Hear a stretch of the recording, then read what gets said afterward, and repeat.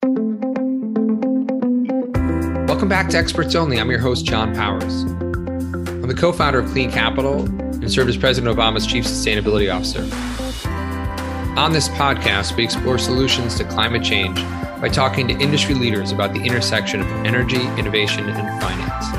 You can get more episodes at cleancapital.com. Welcome back to Experts Only. I'm your host, John Powers.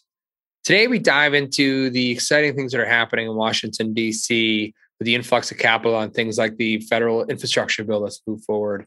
And we brought one of the leading experts in understanding the bridge between what your company is doing and how to really access and understand the money that's moving in the federal space. And it's Tate McDonald. She's a partner in Holland & Knight.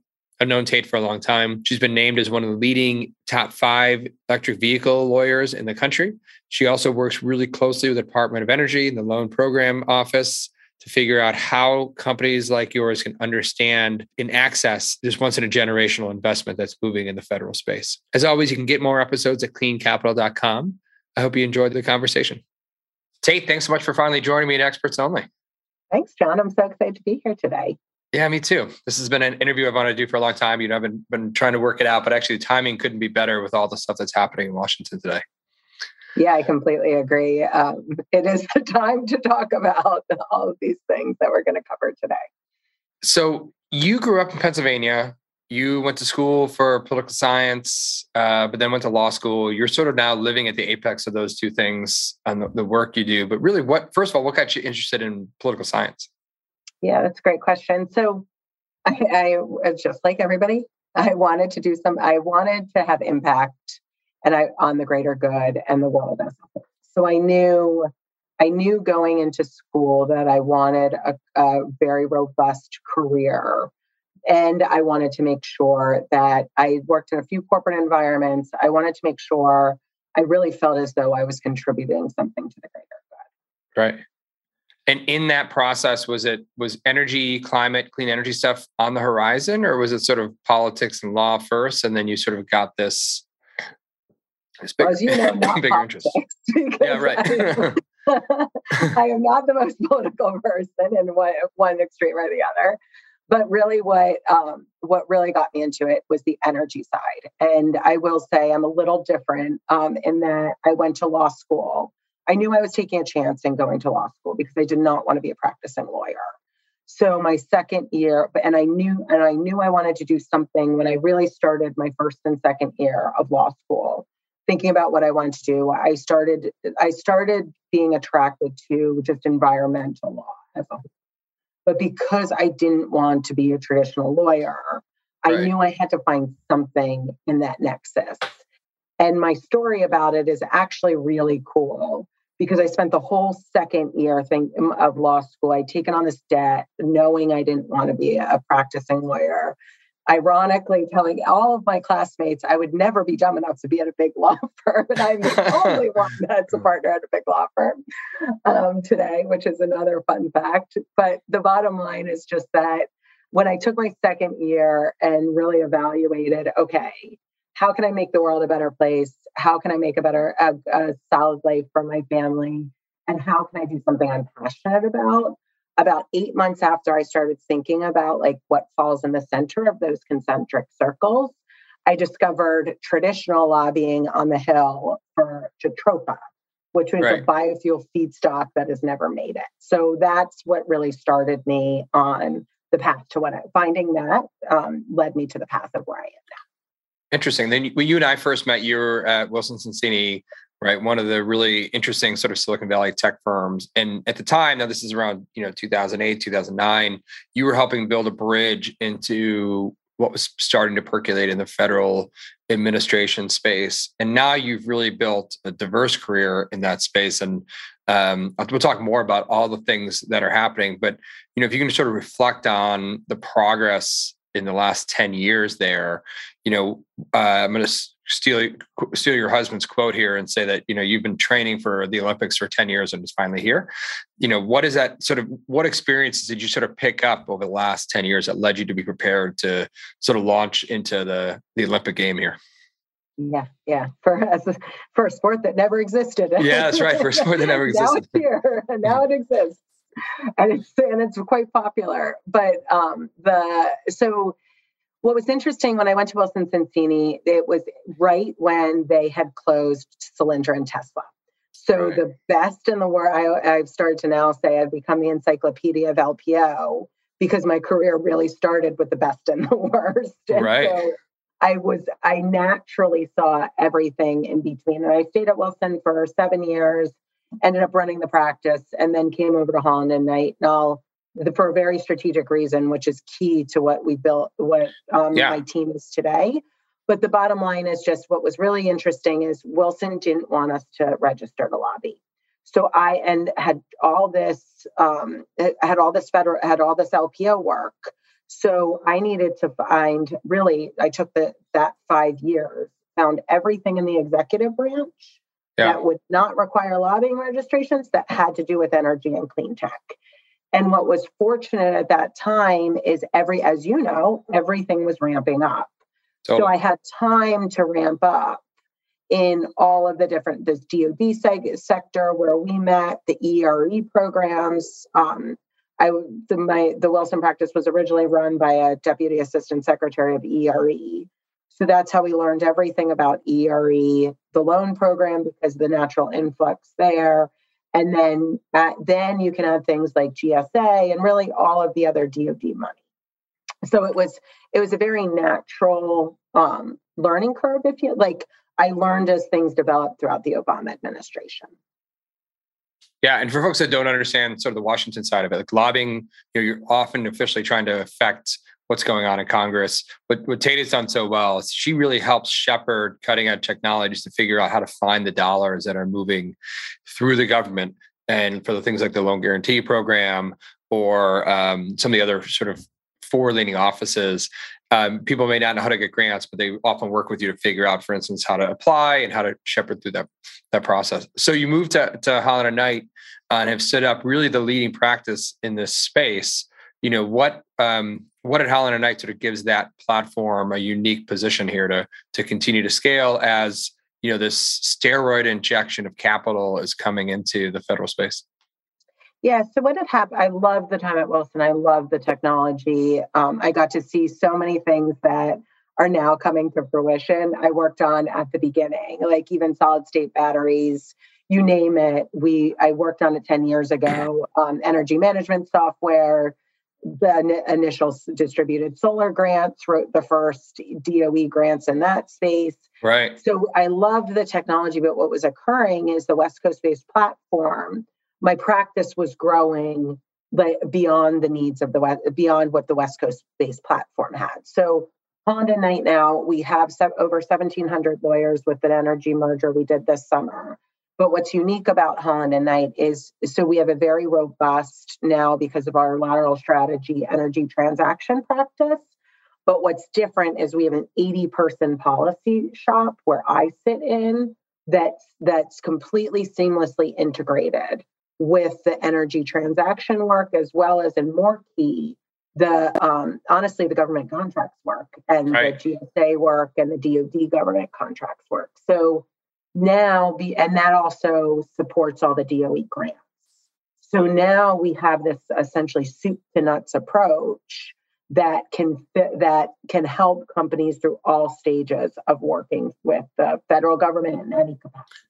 Can you paint a picture of like what your standard client? I mean, give some examples if you want. I don't know if you can even talk about them by name, but just to paint a picture of a couple of different clients that you have, so people can understand like how would they approach you to get access to some of these programs. Question. So I won't use names just so I don't confuse who I have permission to in public. But the bottom line is a lot of my clients come to me. Our specialty, which we'll get into, is really that last valley. I don't want to call it a valley of death because it's not always a valley of death, but that last stage to either first commercial facility or broad deployment. So really what's also, in addition to the government funding, what's really set our practice off is what I like to call the SPAC attacks in the market. Oh, yeah. So really, I mean, what we are great at is when a company is sitting at that last stage, where they either need to build that they need to build that first facility or the larger facility, or they need their technology deployed across the country, right? So, for example, actually one that is definitely public because it is a lobbying registration now. Now I do lobby sometimes where we need the two branches to work together. Sure, of course, yeah. Yeah. So, and one example is Volta, where we're deploying charging stations across the world, across the country. Yeah, of course. I want to come back to your specifically example. like your electric vehicle and charging spacing work, because it's such a dynamic piece right now, especially the infrastructure money that's coming forward. But before doing that, you know the Biden administration has come in with really aggressive goals. The infrastructure bill has passed. Unfortunately, Build Back Better has not passed yet, but there is unprecedented money moving into the stuff that we care about around infrastructure. And on the private sector side, a lot of capital is lining in and lining up to add on to that, right? To be sort of a force multiplier in this space. But you really have become probably the leading expert in the loan guarantee program, the loan program office. That we recently had Jigar on the program talking about what's moving in this space.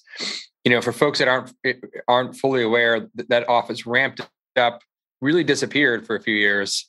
As there was a political flashback on some of the things that unfortunately were, I think in many cases, sort of partisan attack. The reality is, though, it's been a very successful office, and now there's a new dynamic leader with a lot of capital. Like, what should people be thinking about that office and where opportunities are for companies? Yeah, the bottom line in the federal government right now is everybody that is, especially at that stage, if you have not already, where you have just done a public offering, or you are looking to deploy more broadly. Now is the time where you have to do an evaluation of the federal space. So, for instance, what our practice does, that makes it a lot easier for companies to really growth stage companies to get excited about working with the federal government. It's a little different than how others have approached it in town. Is we know a lot of this off the top of our head. We'll work with you either through an LPO evaluation to determine if LPO is really something that you should be doing. I will say, I start a lot of those conversations saying, this is going to be very, very challenging. Are you sure you want to? Right. We're going to make sure you really want to do it. And it's the best thing for your growth strategy, because it's not the best thing for everyone. But the bottom line is, no matter if you are at that stage, because the amount of funding going through the loan program and the momentum with the loan program, the other thing we did on the lobbying front, and the reason why you're seeing the loan program, a lot of people think the Biden administration and Jigar alone is the re-spark of the program. But we actually have been running a informal coalition with all of our clients to educate Capitol Hill on the value of the loan program. So a lot of changes and improvements have gone through legislation, even before the Bipartisan Act and the 2020 Energy Act. So the bottom line is, you have to, because those changes in combination with where Washington is, you really have to evaluate loan program and then look at the other grant programs too. And then, yes, let's talk about some of the other programs, because the Office of Commercialization, is it Commercialization and Development, OCD? Right. The Clean Energy Demonstration. Oh, Clean Energy Demonstration also has received a significant influx of capital, right, to start putting it to work. What should people look at that differently from, for instance, LPO and some of the other options that are on the table? Yeah, great question. So, and even my team and I were laughing about this yesterday, because there is a clear defined pot of money that's around $30 billion for the Office of Clean Energy Demonstrations. Right. That is focused on hydrogen, CCUS, and grid resilience and nuclear. So that is the clearly legislative OCD pots of funding. Now, in addition to that, there is big pots of funding. It's $6 billion for batteries and material supply chain, as well as other pots of funding for like direct air capture hubs. Aggregated, that's about $40 billion across cash that will be administered in grants with different cost shares over the next 5 years. Right. So, but what's interesting, what you have to keep in mind about that money is it does not cover every segment of the industry because it is just from the bipartisan bill. Right. So that's the evaluation you really have to look at. And even a lot of, like, for instance, a lot of people are coming to us for the hydrogen hubs. And I'm like, that's going to be the most competitive. New program out there. If you're just one small component, you shouldn't be looking at the big hydrogen hubs. Right. You should be looking elsewhere. So that's what we're doing with companies as they come through. But even, like I said yesterday, my team and I were looking through the IIJA again and found like probably a few more billions of dollars that we weren't even tracking. Wow. Yeah, for the industry as a whole. So of the firm, I want to get to electric vehicles and infrastructure and charging stations in a minute, but of the technologies that are coming forward to you, right? Some of the companies that are developing here, what do you sort of see that's most exciting? Like, if we often look out over the next 10 years in this show and talk about, this decade in particular is going to be what's going to, if we're going to get the resolving climate change, it's going to be the work that's done today and the commercialization that's going to happen over the next 10 years. Like, what are some of the really interesting solutions that you're seeing? If you could talk about some of those opportunities. Yeah. Without giving away anybody's IP. No, I know. At least I know it was in the who I got approval in the EV article. So at least I can talk more specifics there. But the bottom line is, I'm like, where do I even start? Because it's also like Christmas every day. So not only are we in the Olympics, but it's Christmas every day. Because what we're seeing, I think you can see in the headlines all of the new applications, even like what we're seeing in electric aviation, electric boating, all of the direct air capture, the hydrogen applications, whether it's production, deployment, or transportation. And then when you go into the supply chain and the technologies around recycling for battery supply chain, there's just so much amazing technology out there that now has capital sufficient to deploy and market support, right? So and then you have some incumbent technology that's just it's becoming really sexy because the way you can actually deploy and reduce GHG emissions. So really, I think what the next year or two we're focusing on is, and I'm my team and I are building out, is like, how do we, and I'm going to get a little philosophical here, how can we be responsible to make sure we didn't have the same mistakes from the stimulus? And make sure the funding is going to these technologies that can actually deliver on time, expansively, commercialize, and make sure we can realize the opportunity that Congress intended out of this legislation. So that's what's really exciting to me, is we're at the precipice of just this amazing opportunity, but we have to do it right. Yeah, absolutely. And outside of just the process itself, I mean, there's got to be communication, telling the story of these successes, so that, we don't run into the same issues we had in the Obama administration, when, people work to kill these programs when a bad story got out, versus, helping to tell the story today of what's working and to continue to do, I think, what the coalition is doing, right, which is educating folks in the Hill about the progress. Yeah, and it's a great example because as a result of that coalition teaming with the NGOs, we all put together the same ask with everything else in clean tech that Manchin's struggling with right now. Yeah. We got more money than we asked for even. So, and it's a great example of like Washington works when you communicate appropriate stories in a bipartisan way. The loan program is just such a great example of success in the industry when things are communicated to Washington. Awesome. So let's talk about. It could have been worse. We could have started in the worst place. That's true. It's true. So looking at, I think without a doubt, the thing that's probably touted the most right now, and some of the stories being sort of talked about by the administration and others, is the electric vehicle space, the infrastructure space. We couldn't have done this 5 years ago. even if the money come in because the marketplace wasn't ready. But the marketplace is ready now. You've got major car manufacturers moving diligently in this space. You've got the EV charging stations, finally in a position where they can start to grow. Like, what do you sort of see the money being put in? First of all, what kind of money is going in for EV and infrastructure? And two, like, what do you see that mean in terms of deployment for everyday Americans, right? Like, what does that mean 5 or 6 years from now in terms of, being able to take an electric vehicle and find a place to charge it?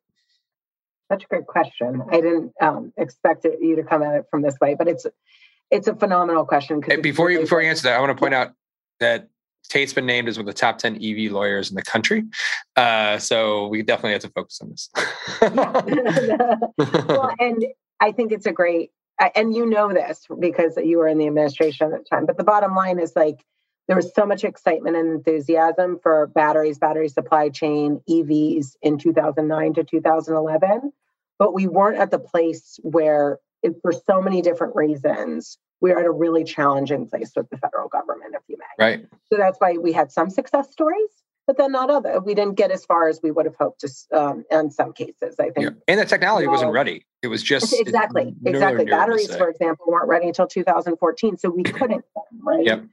Exactly. And so the bottom line is just that what happened, and what I'm honestly, I tell people, like, on my deathbed, this will be one of the things I'm most proud of contributions already is, in 2018, we started to get momentum within the Trump administration even. So bipartisan Congress, Trump administration for battery supply chain, for either going into like all battery applications, right? So maybe not EV focus, but I had worked on some really, Molycorp in 2009, back in 2009. So I had a lot of experience in supply chain. And one of my mentors taught me very early, batteries are the holy grail, right? So in 2018, when we saw the opportunity, we took the integrated Holland and Knight platform to start to do exactly what we did with LPO, to build a battery coalition, essentially, because we started with a company or two. I actually started with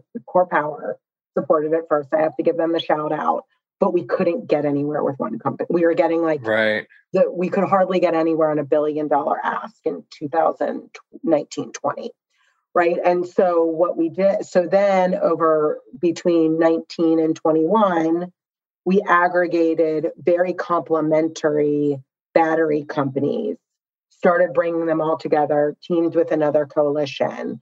And in the IIJA, there's $6 billion for battery. Explain what the IIJA is for folks. That's the Infrastructure Investment and Act, so the bipartisan act that passed. So what not only did we do, we had two main goals: to tweak some things with loan program, to open it up for batteries and vehicles again, because the way it was being defined that's why you don't see a lot of those projects go through. It's strictly defined. So we worked to open up the definitions to support the sector, and then lobby for the batteries and material funding. So that the combination of those two is what's going to help the federal government really support this sector moving forward. And then plus, I can't forget, and the charging funding that is going to go through DOT too. There's $7.5 billion that already has a request for information. Wow. Charging funding. So let me go back to, like, what does that mean for, someone here in Buffalo, New York, 5 or 6 years from now, being able to get access to an affordable electric car and a place to charge? Yeah. So the bottom line, so the charging funding will actually will help to deploy chargers across the U.S. So there's no longer going to be, especially in an area like Buffalo or in areas where it's colder, there's going to be more access to public charging and charging along corridors, right? Which is obviously a key, a key hurdle to, and perceived hurdle to so many people owning EV.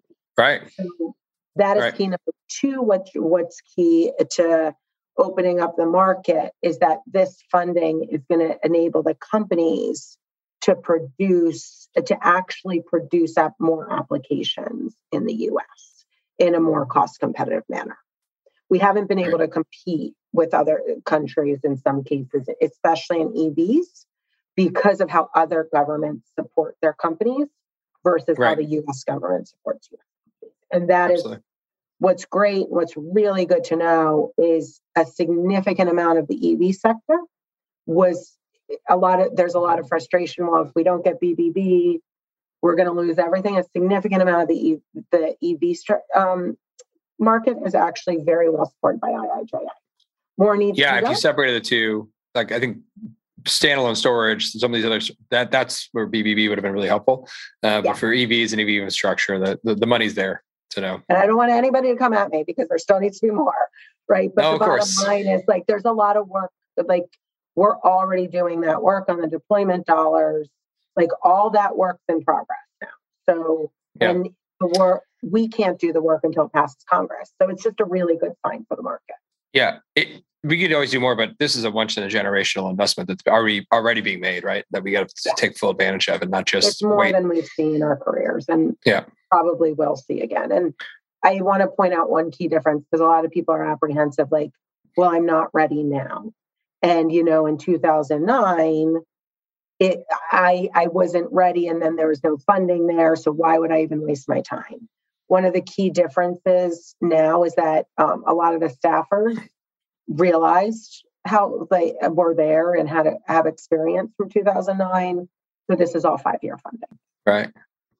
So I'm going to just wrap up with sort of a reflecting question for you. If you went back to growing up in Pennsylvania, you're just graduating from Gettysburg, and you could sit down and have a beer with yourself and give yourself a piece of career advice, what would you say? Anything is possible. Don't give up. I love it.